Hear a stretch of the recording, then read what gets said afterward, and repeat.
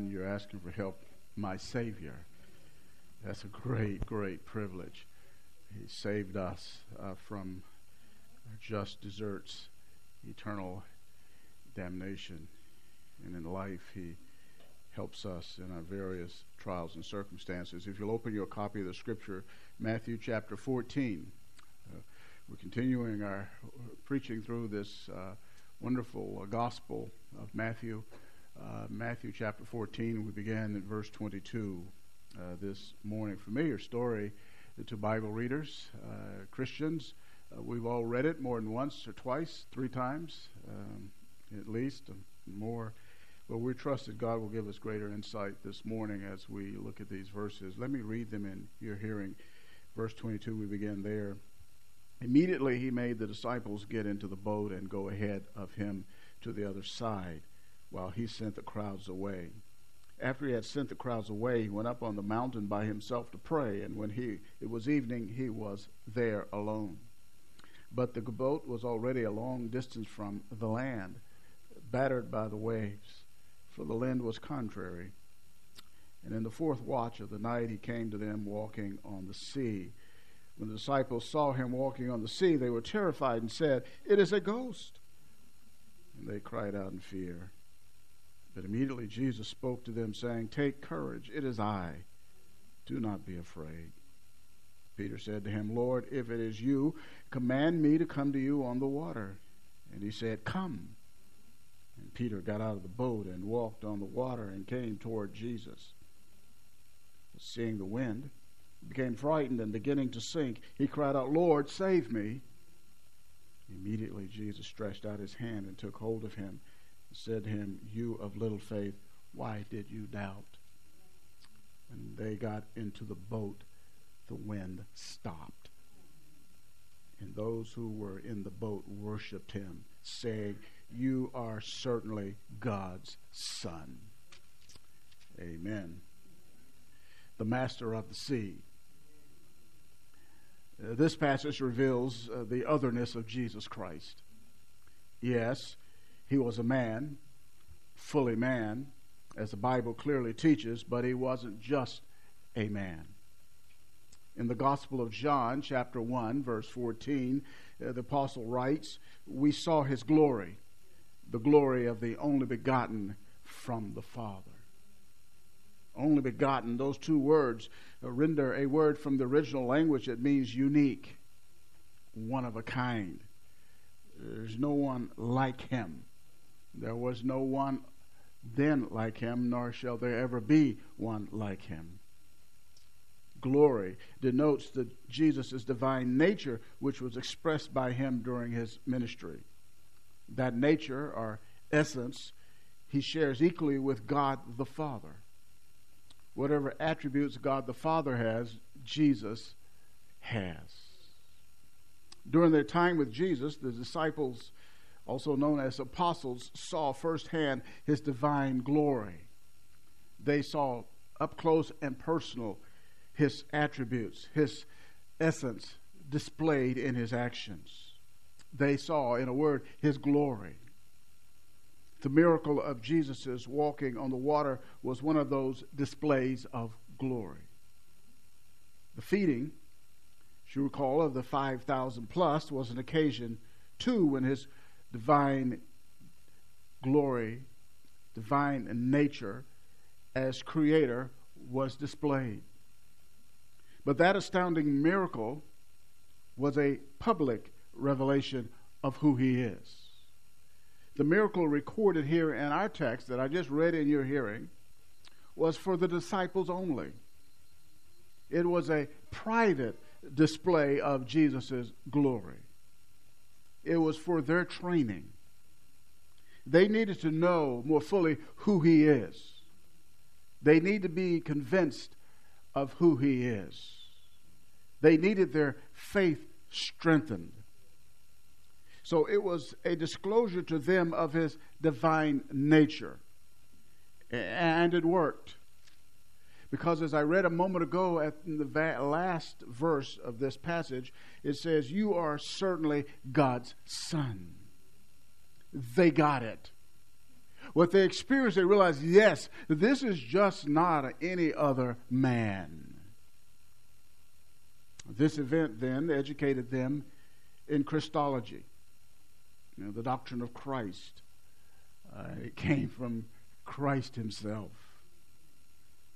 What we need to see here as this unfolds, as we see it unfold, this narrative, we see, first of all, the heading, the preparation for the disclosure, verse 22. You'll notice in verse 22, the first word in their English translation is an adverb, and it is the adverb immediately. It conveys urgency. The sense of urgency was created by the crowd who benefited from the miraculous feeding. You recall that they wanted to make Jesus king. John chapter 6 verse 15 tells us this. They saw this powerful display of creative power, and they recognized in him he could be a king, and so they were pressing for that very thing. What they wanted was the crown without the cross. They wanted to make him king, but they didn't want him to go to the cross. They had no desire to see that. In fact, this was Satan's ploy. This temptation of Jesus, as you recall in Matthew chapter 4, verses 8 through 9, he wanted Jesus to avoid the cross.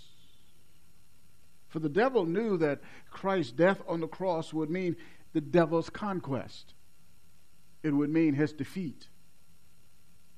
Satan, you recall, was in the Garden of Eden when God pronounced that the seed of the woman would crush the serpent's head. Satan knew from the very beginning that there was one coming, the seed of the woman, who would have ultimate victory over him. And he understood that he needed to stop this one who was coming, the seed of the woman, from going to the cross, which would spell his eternal doom. Peter, later than the episode here, would be rebuked by our Lord for trying to turn him away from the cross. You recall these tough words from Jesus. He said to Peter, "Satan, get behind me. You desire the things of man, not of God." The popular sentiment expressed in John 6:15 on this occasion of the feeding of the 5,000 was a human agenda, born out of sheer material desires. A king. Perhaps, I don't know this for a fact, but I wouldn't be surprised, even Satan was perhaps behind the scenes, offering the crown without the cross, tempting Jesus to go that way. The crowd was popular. Let me say this. Jesus had to get his guys away from that. Because they were there, and no doubt that they would think, wow, this is great, make him king, and guess what? If he's king, we're going to be there right with him. And Jesus said, no, you guys got to get away. The timing of the earthly rule of Jesus Christ is after his suffering, or was after his suffering. Jesus avers in John chapter 6, verse 38, that he came to earth to do the will of the Father. The cross preeminently was the will of the Father. You'll notice something here in this passage, in verse 22, that in the urgency of the moment, Jesus tells his men, get into the boat and go ahead of him to the other side. That's the western side of the Sea of Galilee. And then Jesus sent the crowd away. 20 to 25,000 people Jesus sent away all by himself. That was an expression, I believe, of his divine authority. In verse 23, the disciples are on their way, and Jesus then departs, and he sends the crowd away, and he went up on the mountain by himself to pray. He wanted to spend time in communion with his Father. What do you think he was praying about? I think this is what he was praying about. He prayed for his disciples. He knew what they were about to experience on the Sea of Galilee. He knew the trouble that was coming to them. And they were to go to the other side, to the western shore. But you'll notice something here in verse 24, The boat was already a long distance from land. They're a long way from their destination. According to John chapter 6, verse 19, they were about 3 or 4 miles away. In a normal trip across the sea, the boat would not have traveled more than a mile or two from shore at any point. But as I just stated, they were 3 or 4 miles away. The storm had caused that. It had carried them into the middle of the sea. And that storm was a strong one, John tells us. And that storm battered there in their little boat by the waves they were. For the wind was against them. The wind was contrary. You need to know something about the storms. They would suddenly appear on the Sea of Galilee. They come swooping down from the mountains and the slope, and they would come and create this turbulence. And it can be a very dangerous voyage. Even for a routine trip across the sea, there would be those periodic times of difficulty and danger. Wind was contrary to them, and they couldn't make any headway. Mark's account of this incident says that they were straining at the oars. What that means is they were working feverishly to survive. And as John 6:17 reports, Jesus had not come. They were out there in the middle of the sea, being battered by the waves. And the wind was contrary, and Jesus hadn't come. All this was preparatory for the disclosure to them of who Jesus is. Let's look then, the proof of his divinity. Verse 25. And in the 4th watch of the night. Let us stop there for a moment. Explain this. The Romans divided the night into 4 watches. The first was from 6 to 9. The second watch was from 9 to midnight. The third watch was from midnight to 3 in the morning. And the disciples who had left a 4th watch was from 3 to 6. Disciples who had left before 9 o'clock the previous evening were still on the lake in the hours just before dawn. And all that time they had been able to only row a few miles.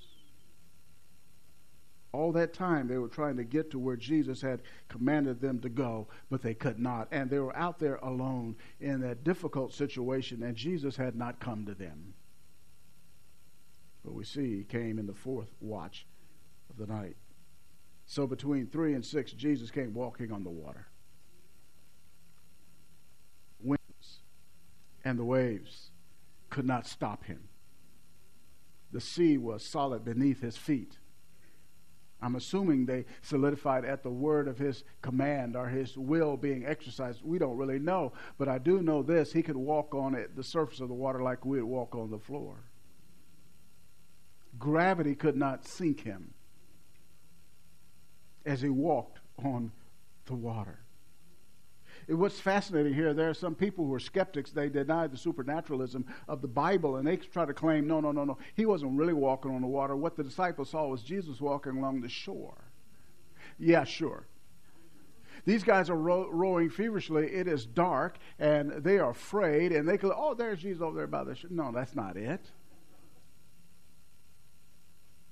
But this is an eyewitness account, by the way, of Matthew. He knew what he saw, as well as Mark and John. Jesus was obviously in control of the sea. He is the master of the sea, master of the created order. It did his will. And you'll notice then he came to them walking on the sea. Some spiritual facts we need to remember in experiencing difficulties. Number 1, our troubles do not necessarily mean we are being disobedient to Christ. The disciples' trouble was incurred because they were obedient to Christ. They had been told by him to go to the other side, and that's why, as they were trying to obey him, they had the difficulty.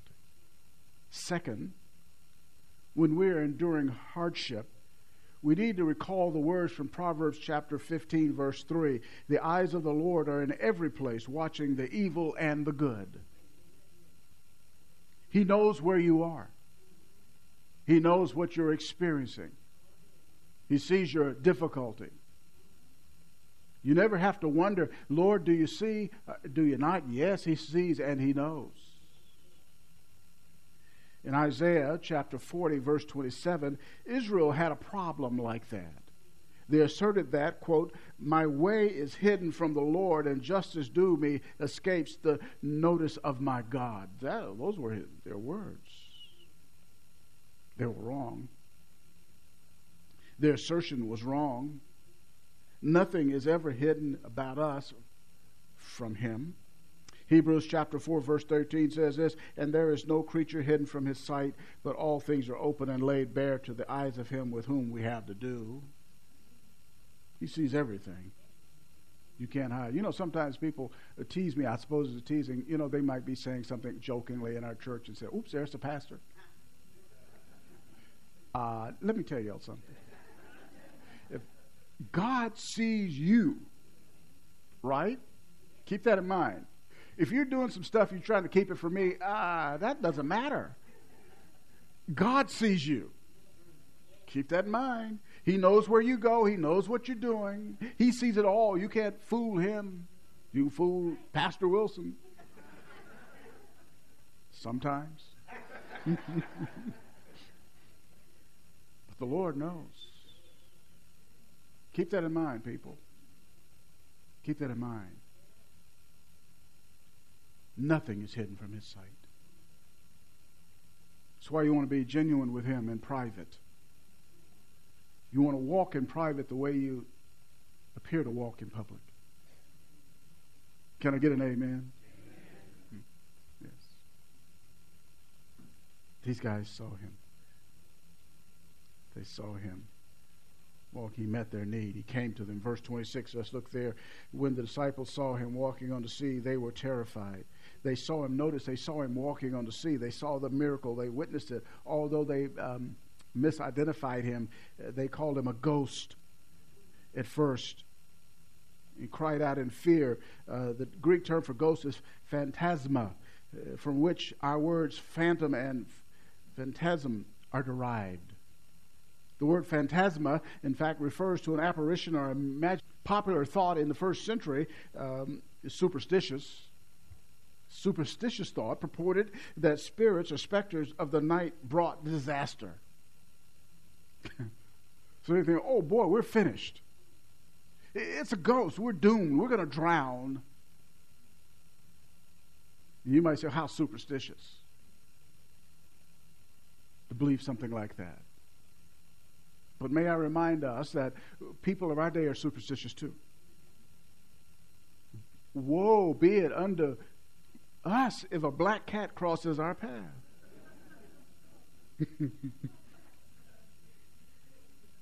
People, a black cat crosses your path? Something? Are you serious?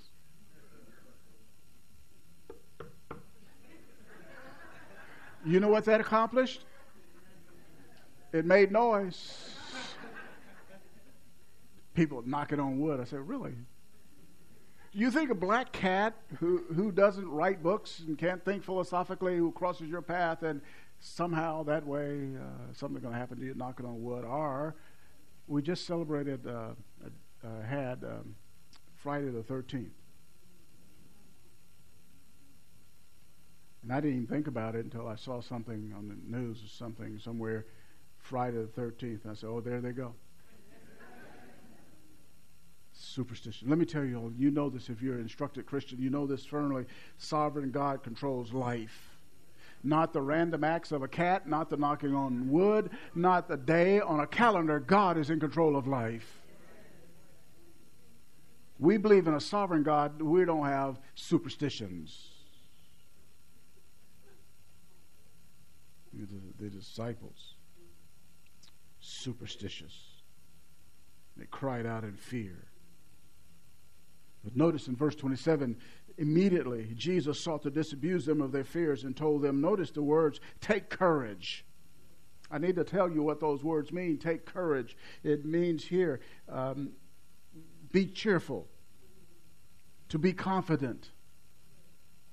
Why should Jesus tell them, take courage, be cheerful, to be confident? It's clear. Notice what he says after the comma. It is I. You need to know what it is I saying. Literally, it is, I am. Jesus said, be cheerful, be courageous. I am. We might think that's horrible grammar. But the Greek text is not so. I am reflects the self-revelation of God found in Exodus 3, verse 14. I am who I am, the eternal self-existent one. That's what Jesus is saying. Since I am is with you, stop being afraid. Two ways Jesus demonstrated his divinity, proved it here in this portion of the text. Number one, he walked on the sea. Number two, he identified himself as the eternal God. Proof of his divinity. So we've seen the preparation for his disclosure. And we've just seen the proof of his divinity.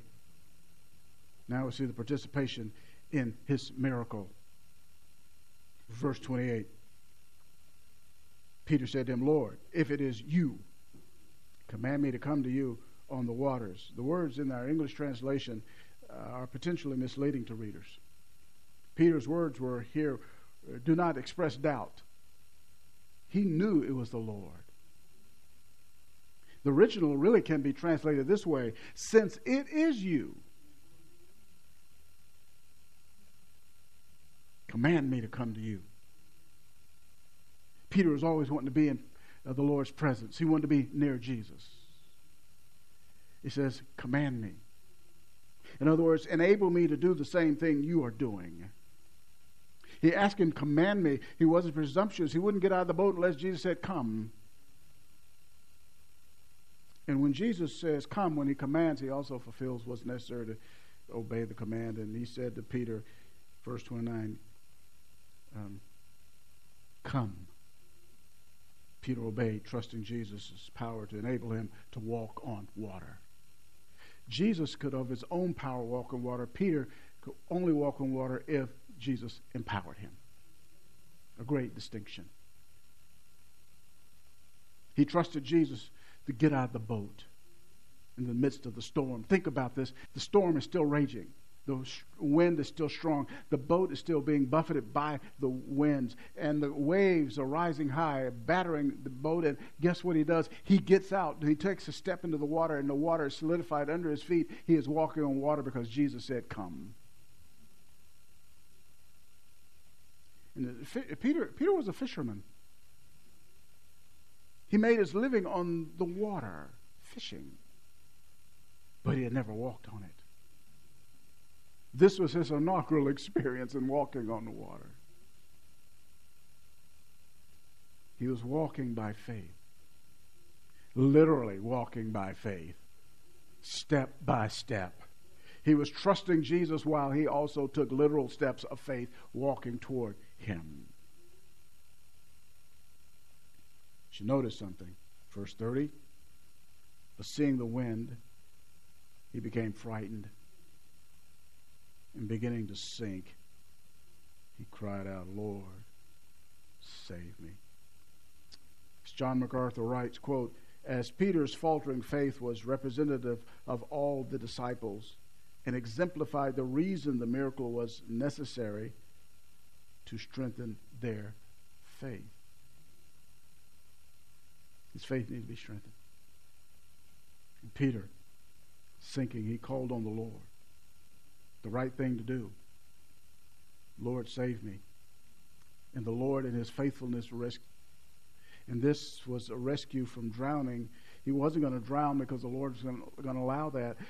But this is also a picture of salvation.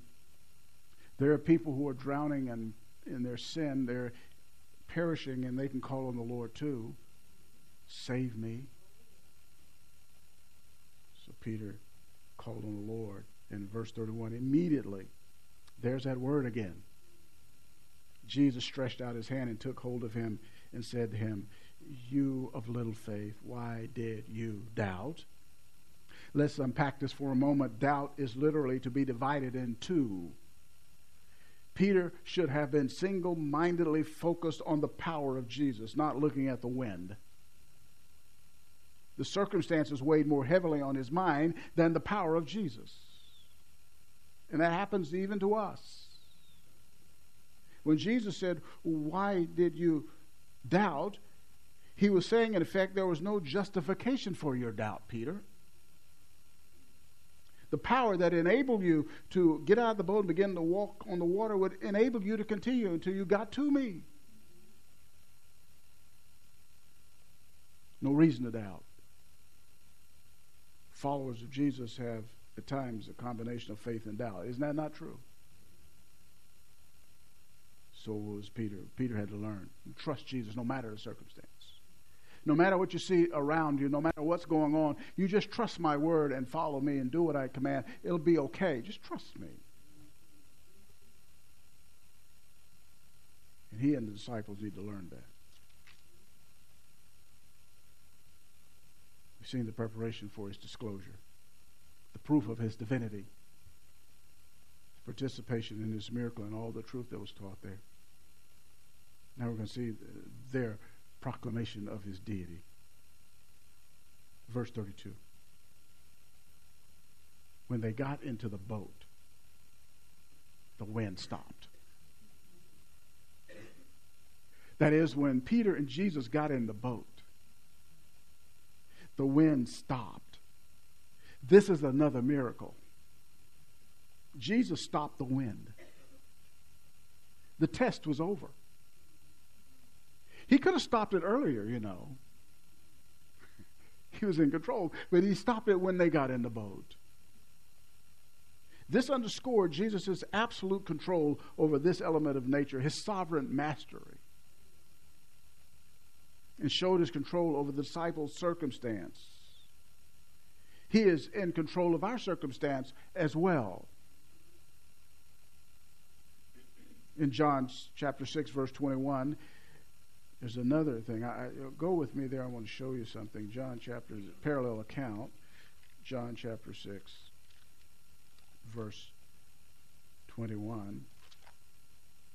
John chapter 6, verse 21. So they're in the boat. The wind stopped. Are y'all at verse 21? Look what it says. So they were willing to receive him into the boat. And, what is it? Immediately, the boat was at the land to which they were going. Whoa, I'd like to travel like that, wouldn't you? This, brothers and sisters, is a miracle. Miraculously, the boat traveled the remaining distance to the western shore. Oh, I'd have loved to have been in the boat on that occasion. Supernatural travel. That, my friends, is a miracle. Jesus walked on the water. Peter did because Jesus commanded him. The wind stopped and the boat was instantly on the western shore. The power of Christ, master of the sea.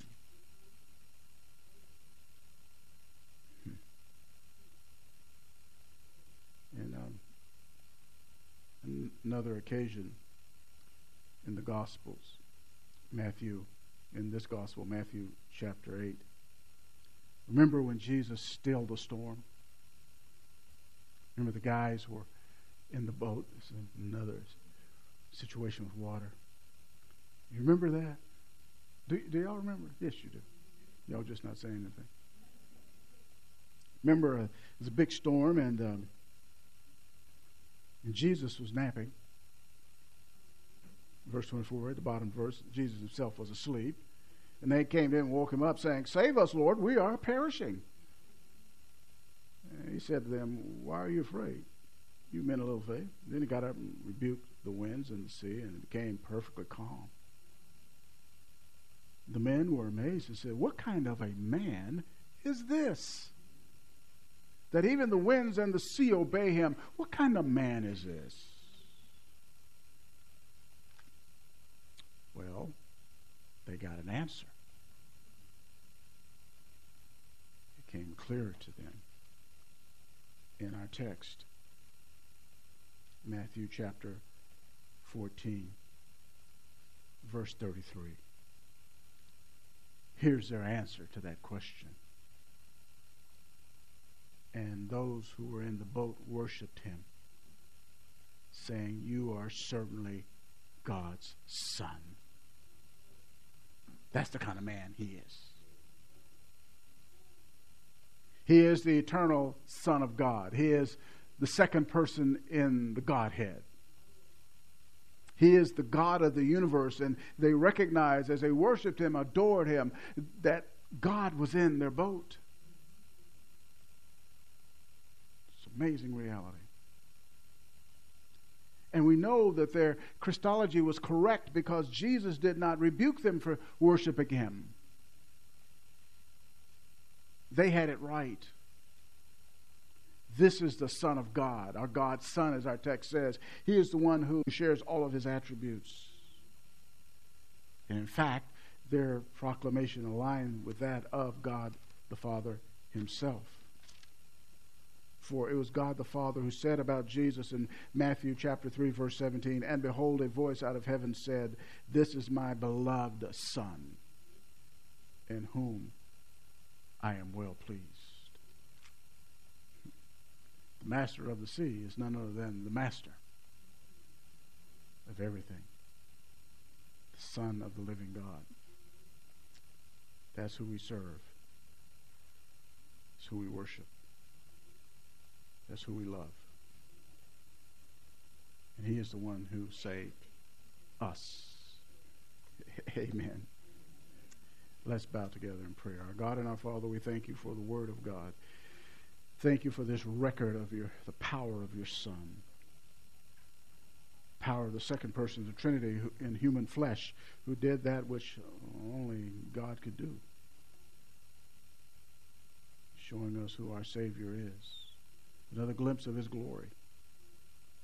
May we rehearse these truths in our minds, and may it strengthen our own faith as we look to him and pray in his name, knowing, Lord, whatever it is you want us to do, consistent with your will and word, you can do it.